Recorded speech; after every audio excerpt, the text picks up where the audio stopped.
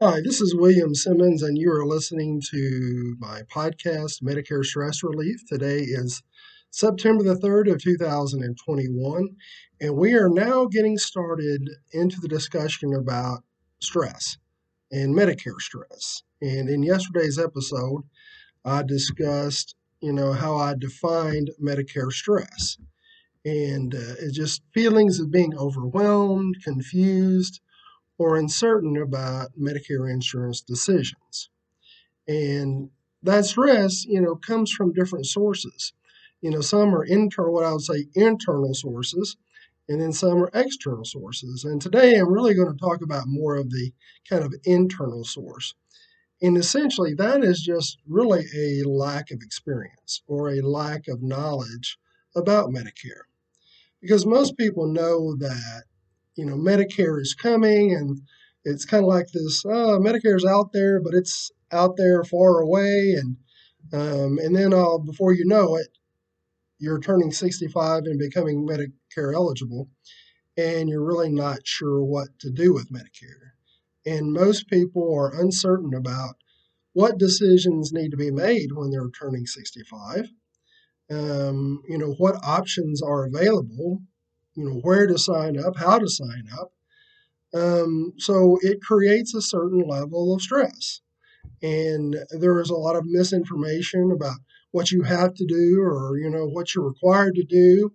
I can't tell you how many times someone has sat down across from me and told me, well, I've got to do this. And they were just wrong. They did not have the right information.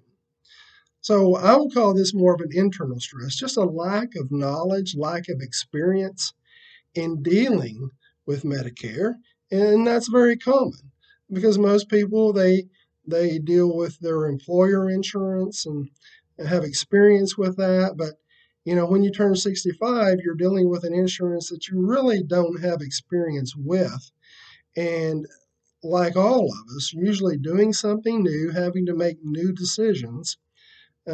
So with something we've never dealt with before causes some anxiety and apprehension. And I think that's more of an internal kind of stressor because, it's not driven necessarily, it's driven by a lack of knowledge or lack of experience. Um, but for most people, that is, where they are when they turn 65. With some confusion, maybe a little bit of information, a little bit of knowledge, but not quite certain about what to do. Now, this is just one, what I would consider stressor. We've got several more we're going to look at in the following few days. But, if you're turning 65, you're dealing with Medicare and you're feeling some level of stress, that's going to be normal. You are not alone. You're not in a boat by yourself when it comes to this. Because as I said previously, I've really had thousands of conversations about Medicare. And I have not met one person who didn't have certain questions or certain uncertainty or needing guidance about that. And some, feel a different level of stress than others. But this is one, as we go through this book, go through my book, we're going to start identifying what actions people need to take to deal with this stress. And we're going to get to that probably in the next couple of weeks, the first actions that people need to take. For the next 2 or 3 days, we're going to focus on these. Today, talked a lot about more of the internal stressor.